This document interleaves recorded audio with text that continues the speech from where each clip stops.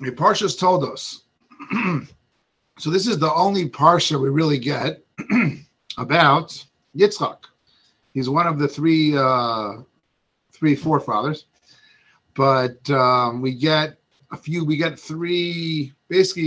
over three Parshios about Abraham, a whole bunch with Yaakov, and then Yosef, but this is it pretty much on Yitzchak, and being that he's one of three, and we're not told really one is more important than the other.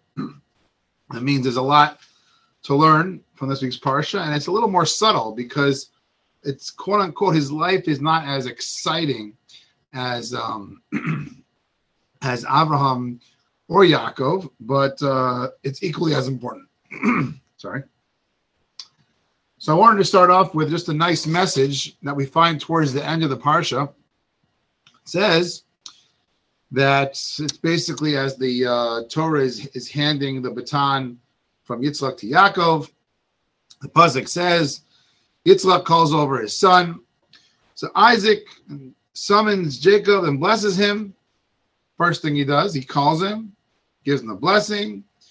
And then he says, I'm giving you an instruction. Do not take a wife from the Canaanite women. So the Bali Musar, our books that focus on character development, they point out from here that this wasn't going to be something personal. It wasn't going to be like Yaakov, that Yitzchak was telling Yaakov he was doing bad at something. He was just giving him something which was going to be instructions, which may be a little bit inconvenient, may be a different opinion than he thought. And in order for that to be effective, the first thing that Yitzchak had to do when he called him over to put him at ease and to make him feel receptive, that he would be receptive, would be to give him a bracha. You gotta give him a bracha. You're showing him that you have his best interest in mind. It's something positive, and that's a nice lesson that we have.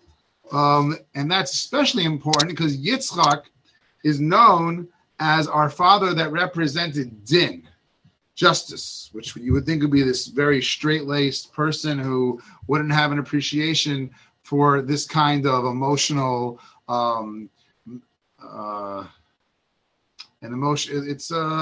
an emotional method of communicating with people. So bless people first, then tell them. So flipping back to the beginning of the Parsha, we have in chapter 25, verse 28. So this is a very, very hard story. The story, Yitzchak and Rivka have twins, Yaakov and Esav, and they're opposites. And it seems at the beginning, it's a little bit like maybe there was a breakdown in the communication between Rivka and Yitzchak, which obviously we're told that with anything from the forefathers not to take things at face value. There's a lot here. But this one particular verse is extremely intriguing. It says in verse 28, Isaac loved Esav, past tense or present tense, loved Esav, for game was in his mouth. Interesting for a very holy man that's the reason why he's loving someone. Okay, you have to understand what that means. But then it says, but Rebecca loved Jacob. Now, if you look clearly at the words, it actually uses a different word when it says love. It says Yitzchak, past tense, loved Esav. And then it says Rivka oheves es Yaakov. It's a present, a forward term. So what's going on here?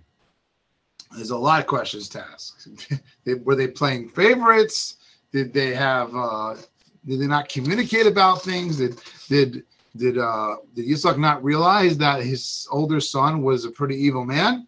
We're not talking about just like, bad politics or something. I mean, he was a murderer, he was a raper, he was an idol worshiper. We're talking about a real evil person who did a lot of evil things. But what I wanted to focus on was something that the Dubna Magid points out. And the Dubna Magid He's famous for his parables, but here actually the idea is not in parable form. He says that what we see here, obviously, we can discuss why they looked at it differently, but the reality is what's being represented here is the concept of it's what you are, what you've done versus who you are. And that's what Esav epitomized. Esav epitomized the concept of it's not about who I am as a person, it's about what I've done. And that means that could change very fast. And that's not really appreciating the person or the person appreciating themselves. What Rivka appreciated about Yaakov, she was focusing, it was a forward-focused thing. Who is this person? I saw Rabbi Frand, he brings this out in a very interesting way. He says, there's the famous thing, you ask someone, well, what do you do? And that usually in America, when we ask that, we're referring to, well, what's your job? And obviously that's very far, as we've talked about in Rabbi Noach Weinberg's classes, that it's not who you are. That's something that you do. It's not who you are. And this is bringing that out. And this is the Jewish God's way of telling us how a person is supposed to look at other people and look at themselves.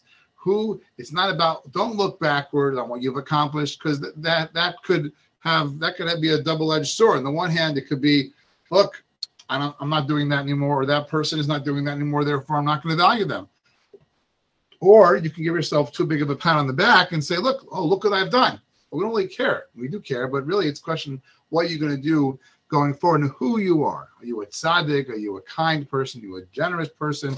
And that's why there's we're not going to, I don't think right now we're going to plumb the depths of how it seems like they played favorites, but we're bringing out the Midah of Yaakov and the Midah of Esav. Moving along over here, in verse 27, chapter 27, verse 27. So, this quick storyline. Yitzchak's getting old. He wants to give over his legacy to his sons. He tells his son Esav to go get him some of his favorite delicacies. He was going to come back. He was going to serve it to him, and Yitzchak was blind. Rivka heard about this. She's like, no way. We can't let all these great blessings go to this evil man. She tells her son Yaakov, you're going to kind of sneak and trick your dad, and you're going to get the blessings. So part of the plan was that Yaakov was he was not such a hairy man. His brother was, and his mother prepared for him some sort of wool or animal hide that would make him feel more like his brother. And what happens is, in verse 27, says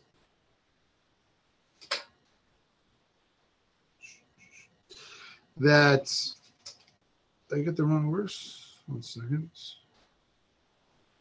Yeah. So Vayigash, he comes close. Yaakov is coming close to his father. He's very, very nervous. Vayishak lo. So brings him close. They kiss. And Yitzchak smells the fragrance of his garments. And the word is reach bigadav. Vayivarchehu. And he started to bless Yaakov. The Medrash says that Yitzchak was really trying to figure out what was going on. It was complicated. This was the eternity of the world, because the destiny of the world is hinged on the Jewish people. And the Medrash points out that actually when it says he smelled the garments, bigadav, it actually is a reference to, it was a little bit of a play on words. It's not bigadav, his clothing, rather bogdav. Bogdav is renegades, Jewish rebels. Medrash explains Yitzchak saw in the future that out of the child that was in front of him would come renegades. What is an example of renegades, and why would that be a reason to give a beautiful blessing to him? So the Medrash says the famous story with someone named, it's hard to pronounce this, but Yosef Mashus. I believe that's how you pronounce it. I could be wrong. And this was someone who lived in the time of the story of Hanukkah. So we're talking about thousands of years ahead. And there's a little bit of a famous story. I think I've heard it actually on some of my kids' Hanukkah tapes, CDs, MP3s, whatever it is. And the story with him was that he was actually a Jew that had sided with the Greeks. There were many of them. And he actually offered when the Greeks to kind of show the Greeks all the secrets in Jerusalem and the temple, and a real horrible person, really totally turning on God and his people. And he finally was the tour guide. He brought this big contingent of Greeks to the Temple Mount, and they wanted to, obviously, as in unfortunately many cases when Jews over the years have helped our enemies, very often the enemies turn on them. At least for a while, they look like they're friends, and then things change. So they get to the temple, and the Greek general in charge says, Yosef, we are so appreciative. You can go into the temple and you can take anything you want. Goes into the temple, and he knew that could be the most valuable individual item, because he's being allowed to take one, is the menorah. Pure gold. Huge. You know what gold, look online today, how much gold is selling for? Incredible. So he goes and he takes the menorah. And you're not allowed to take first of all, he wasn't allowed to go in. It's the holiest place. You're not allowed to move it. And he's going to take it out of the temple. He picks it up and he takes it out. Now, right away, the Greeks said, no. Come on. We told you to get something. We're not going to tell you could take the most important thing that's there. And he says, okay, but I'm not going back in. He's like, I'm not going back in. You just went in there. He's like, no, it's holy place. I can't go in. And he's like, I thought you all of a sudden, are you a holy Jew all of a sudden? What are you talking about? He's like, no. He said, if you don't go back in, we are going to torture you. And they tortured him, and they tortured him to death. And the Panovich Rav is one of the builders of Judaism after the Holocaust. He comments on this matter. He says, what's going on over here?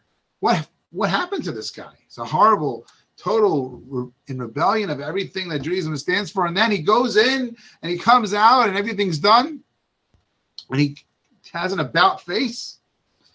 And the Panovich Rav tells us an idea that you see the power of exposure. When you expose yourself and you put yourself in an environment of something holy, you can change. And not only that, but we are such powerful, we have such a strong spiritual DNA, such a good part of us, that if we just have that exposure, we allow ourselves to be exposed, we can make huge changes. Obviously, everything has to be, healthy and whatever, but the concept, you can totally switch paths.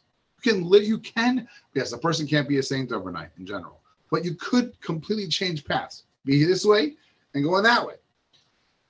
And that says the Panovich Rav, that is what Yitzchak saw when he was looking into the future. We're talking about the future of the Jewish people, the future of the world, and he sees what is the power of the Jewish people. Our power is one of our powers, but the key power that Yitzchak saw is that as low as we sink and as far as we may sometimes either take ourselves or people throw us, we are at our core amazing. We're pure. We want to do the right thing, and we can change. And the B of that is the way to do that is by exposing yourself to good things and exposing yourself to holiness. That's not called being weak. That's the way of the world. We're being taught that. Don't think, oh, I'm going to go put myself in the lion's den and I shouldn't take any precautions. Often people will say, look, there's so many precautions. Why can't you just trust yourself? There's so many of the rabbinical laws and the Torah laws. They're predicated on well, if you do this, you may come to do something worse. And often I've heard, that be challenged and be like, hey, why can't you just be a better person? Well, God himself tells you that's not the way it works. So that's a very, very powerful thing to know about ourselves. That one, we are just so pure at our core. And two, what brings that out and we see how important exposure, obviously, to bad and good things. Chapter 25, verse 25. So Esav goes out to the field. He just murdered someone. Comes out and he's starving. And he sees his brother Yaakov making these lentils. And what does it say? One second. He says, I want the red stuff. I want the red stuff. He refers to this beans in a very coarse way as red stuff. We find later on, we find earlier when Esav was born, it said he looked red. It wasn't until this point in time, later on, where the Torah says that's why he's called red. So when he was born, he looked red. And at this point in time, it said that he's actually called red. So the commentators point out over here, the Gra points out a famous line from the Gemara in Shabbos that people are actually born with tendencies. And it says in the Gemara in Shabbos that every hour of the day has a constellation that it's associated with. And that gives you, if you're born under that constellation, that when that constellation is dominant, obviously constellations have no power of their own, but that's the way God runs the world, then you get those tendencies, and for better or for worse, you have those tendencies. If a person is born under Mars, which is Madim, which is red, they have a tendency, the Talmud says, to be a person who likes the sight of blood. And the Talmud goes on to say how a person could obviously do horrible things with the sight of blood. And there's many, many productive things that a person can do with blood. A person could be a surgeon, a person could be a slaughterer, a person could be a circumciser, maybe a nurse. Many, many situations where a person could see blood. And the Vilna Gaon, the Gra, great sage from the 1700s, says that there's a famous line, maybe the most famous verse that's invoked in regarding to raising children. And whenever we talk about raising children, obviously today it's kind of in vogue, something called self-parenting. So we're always influencing ourselves. But it says in Mishlei, Proverbs, Chanoch lenar al pi darko, that you should teach a child according to his way. And the Gra takes this to an extreme. And he says that you have to understand people and understand yourself, understand children, understand your friends, your family, your spouse, your coworkers, your boss. And people, they have tendencies, which basically it is who they are. Now, the choices you make with that, that's up to you. Says the Gra, what happened over here? When Esau was born, so they saw he had certain tendencies, certain wild tendencies. But that does not define who I am at all. What defines me is what do I do with the deck of cards that God gave me, with my personality, with my environment, with my tendencies, my strengths, my weaknesses. It's at this point. So that is, there's no credit or detriment to you, the fact that you have those tendencies. What do you get credit for and what do you get debited for? What do you do with it? And at this point in time, the Torah is telling us, yep, Esav has now acted negatively on those tendencies, and that's why he's actually called that. And that's and we find this throughout, that what Judaism is all about is a person taking who they are, channeling it for a greater purpose. What we don't want, we're not supposed to change ourselves. No one gets brainwashed. You take who you are and make something great out of it. The way I heard some rabbi, it's like we're all diamonds in the rough. You don't change the diamond. You accentuate the diamond. You polish the diamond. Maybe there's some things that are not really part of the diamond that are kind of blocking the diamond. Okay, those you can get rid of. Okay, move. Next point here. So in chapter 27, verse 28, it says, so here's the blessings. These are the blessings for the eternity of the world. Because at this point, there's Abraham and there was Isaac. Now we're up to Jacob. Jacob is when all of his kids are going to be the 12 tribes. All of Jacob's descendants are going to be the leaders and the forebearers of Judaism.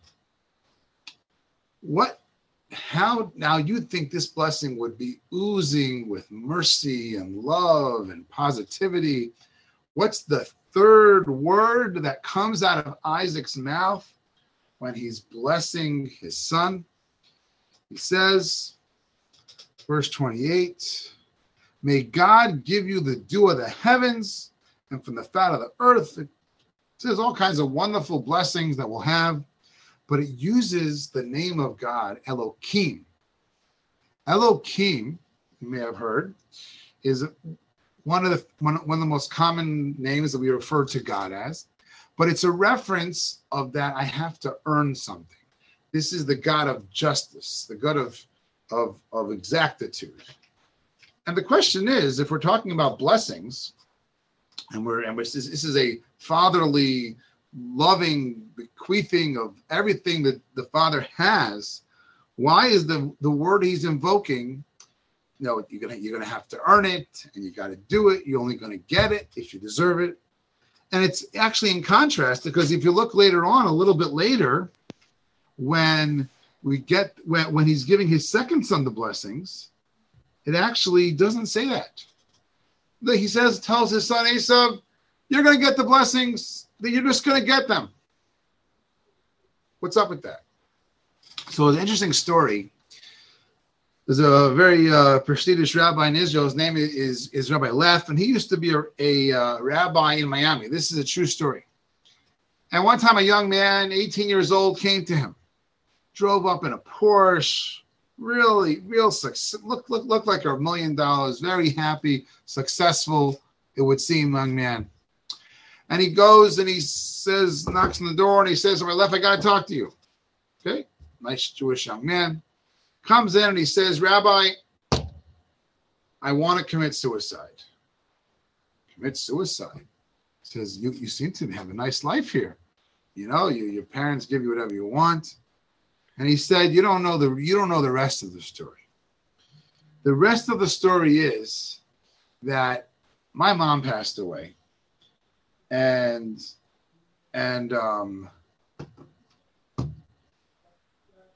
my dad remarried, and his wife is not the condition when she got married. My dad was that I can't deal with the fact that you have children, and that's just, it's either me or the kids. Dad figured, look, I don't have little kids anymore. My youngest is 18. I care about them. I love them. I'll make sure they're set for life. Calls his son in, and this is a true story. He gives his son He says, look, here's a credit card. You know, I got money. Whatever you want. You don't have to ask me. I'll just pay the bill. That's it. And he said, I want to commit suicide because my father doesn't want, there's no one in the world that cares about me. They don't want an interaction with me. It doesn't matter what I do. It doesn't matter if I'm good. It doesn't matter if I'm bad. He's like, look, I'm just taking care of you. And said Rabbi Leff, this is the incredible, incredible blessing that the Jewish people got through the inheritance that Isaac was giving over to Jacob. And he said, you know what? What you do, what your children do, what the Jewish people are going to do matters so much that you're only going to get the things that you need and the things that you want if you deserve it. And that means that we're going to have a lot of interaction. And that means sometimes you're going to get things, and sometimes you're not going to get things. We're going to have to talk, and we're going to have to interact. And it means we need the relationship. If we want to get what we want, we're going to have to interact a lot. And that is the tremendous beauty of why that, and we know, that people want our attention. They want interaction with us. They don't want endless gifts. Sometimes someone always gives gifts and doesn't give anything else besides gifts.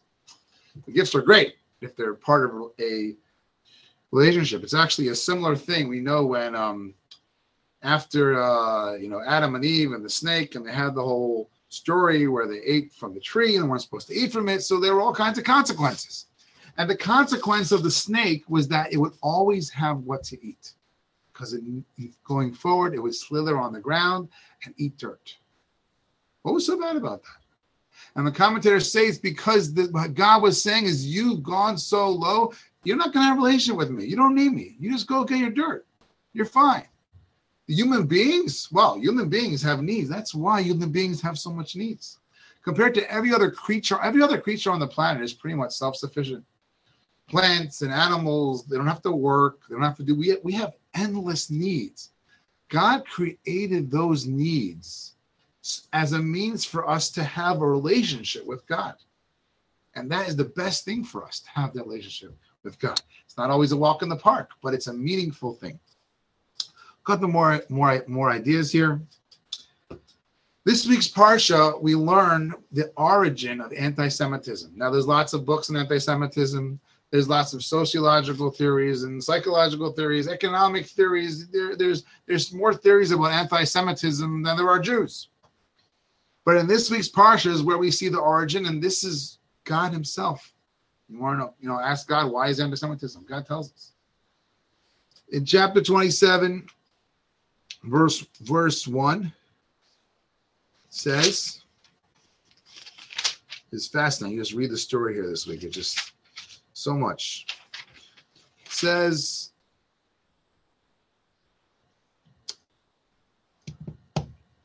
basically, there comes this eternal rivalry. What happens, right? Isaac calls on his son Esav. Jacob kind of, tricks his brother, and then the Torah says Esav hates Yaakov. And then when Isaac then gives them over the blessing, gives over to them the eternity, what's going to be, you know what he says? He says, look, Jacob, when you doing what you're, it says straight out, Jacob, when you do what you're supposed to do, then your brother will compliment you. He'll work for you. He'll actually take care of you. He'll help you. When you're not, your brother will have the upper hand, and he'll rule over you. It says it black on white. It's just like, even if you don't believe in the oral law, even if you're a literalist, this is actually in the Torah, where God is saying, Esav, which represents, Rome and Western civilization, and that's what's happened over the years. And look at any historian. As the Jewish people do what they're supposed to do, things are good. When we're not doing what we're supposed to do, things aren't so good. And that's anti-Semitism. And this is such a fact of life. The Talmud and Rashi actually says this. It's actually called a halacha. Judaism, the word for law is halacha. Halacha is from the word of going. It's the way things go. It's just the way things go. I had a rabbi I was very close to. He always would say, like, that's the way it is. That's the way it goes. That's the way it goes. The Torah is full of telling us that's the way things go. And one of the facts and laws of nature is anti-Semitism. And it's in our hands. Yes, doesn't mean we shouldn't advocate. We're told, we try to do self-defense and things like that. But the main thing to do is to be the best people that we can be, as God told us to be. Caring people, kind people, people interested in the truth, sincere people who try to emulate God. It's very helpful in this day and age. Okay. So, chapter 25, verse 20. So much here. Verse 20. Beginning of the Parsha. It's introducing Isaac. Right? Like I said, this is the Parsha of Isaac. It's it. It says, Yitzhak was 40 years old when he married his wife, Rebekah. It doesn't just say Rebekah. Now, we heard the whole story last week. Where does it say? Isaac was 40 years old when he took Rebekah, daughter of Besuel the Aramean from Padan Aram, sister of Laban the Aramean, as a wife for himself. So you understand? You want to say who her father was. But then it adds on. It says who his brother was. Now, her brother was one of the worst people to ever live. He was a swindler. Why is the Torah making such a point of who her family members were? When that he was 40 years old. All this information we know, there's nothing in this verse that we don't know already. If you're following the story, we know he's 40. We know who the brother is. We know where the father is. We know where they're from. So the Chassam Sofer says the reason why we're focusing on this, because it says in Ethics of the Fathers, and I guess kind of, I hope I'm not too far behind the program, but it says when someone's 40, they have reached the 40s, I guess 40 because the next level isn't until 50. So 40 is the age of Bina. Ben Arboim Lebina. A person has understanding. So what's going on over here? We're talking about the future of the Jewish people. They've got these two sons. Jacob, Esau, they're playing out the history of the world.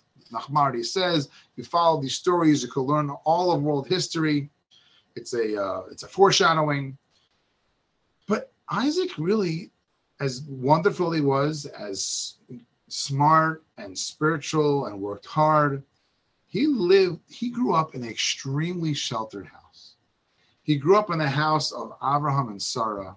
He never left the land of Israel. He almost himself was a sacrifice. He did not grow up the way his wife did. And that was a perspective. When it says a person reaches 40, now it's kind of hard to think this because I kind of think I'm not quite there, but it's a certain amount. You've had a certain amount of life experience. You have a certain amount of life experience. And that life experience means you've seen a lot in life, and therefore you have a perspective on it. And what the Torah is telling us is, Yitzchak, in order to be that union, to raise the beginning of the Jewish people, was he had to have the perspective of his wife Rivka, who saw the truth and had the adversity of living in a country and living in a family that were the antithesis of everything that she stood for. And that's what the Torah is coming to teach us. So sometimes you can have something about yourself or about where you grew up or about maybe even your family, whatever it might be, which you might think may actually be a check against yourself. But really, that really may be something which makes you extremely, extremely what you have to bring to the table is very, very valuable. They say, there's all kinds of books. They say, if someone was an addict and they recovered, how much they have so much insight, and they can help someone much more than someone who never had that experience. And that's an experience which God wanted our forefathers to have someone at the table with that experience. 2 more quick ideas, then we'll do a quick review. So who's this character Esau? We talked at the beginning about half an hour ago. We're discussing that at the beginning of the portion, it seems that Isaac, remember he was blind, and his son kind of like on the front, he was like a two-face, Dr. Jekyll, Mr. Hyde. He would on the one hand, he gave off this impression of being a very righteous, religious person, and on the other hand, we know he was a horrible person. So when Rivka had these babies in her stomach, she didn't know exactly what happened. She didn't know she even had twins. It wasn't like they have sonograms.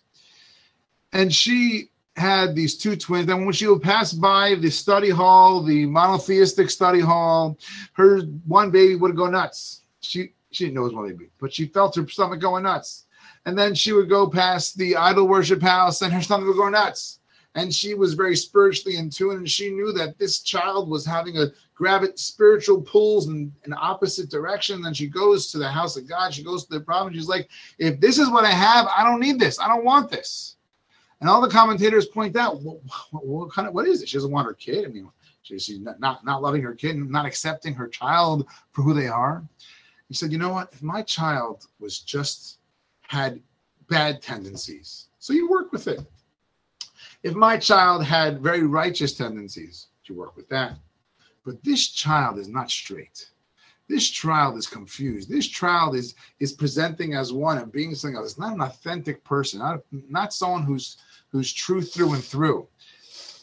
And that we learn is one of the things to really strive not to be, and really to strive so much to be the opposite. In fact, we know the epitome of non-kosher food. Everyone thinks, what's the epitome of non-kosher food? Pork, pig.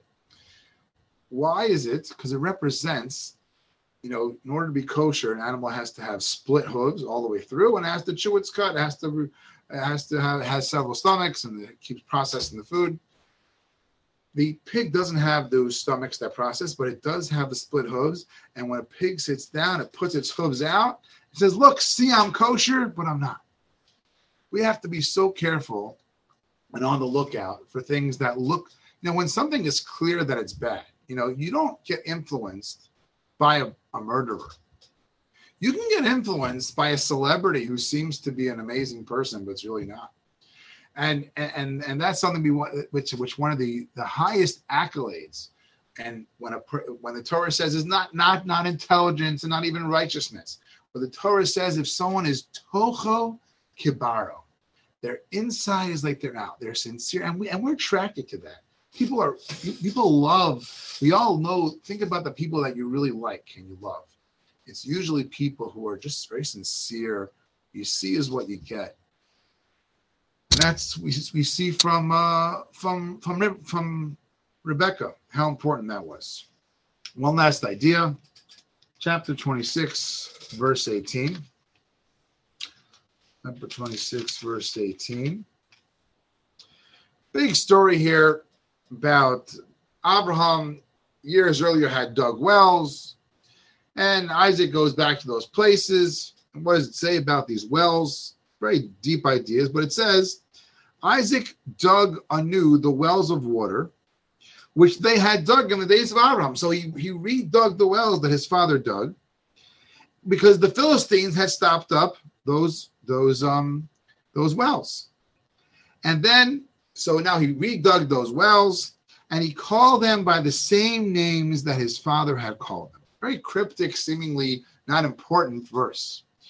But the commentators say that this shows us the importance of tradition.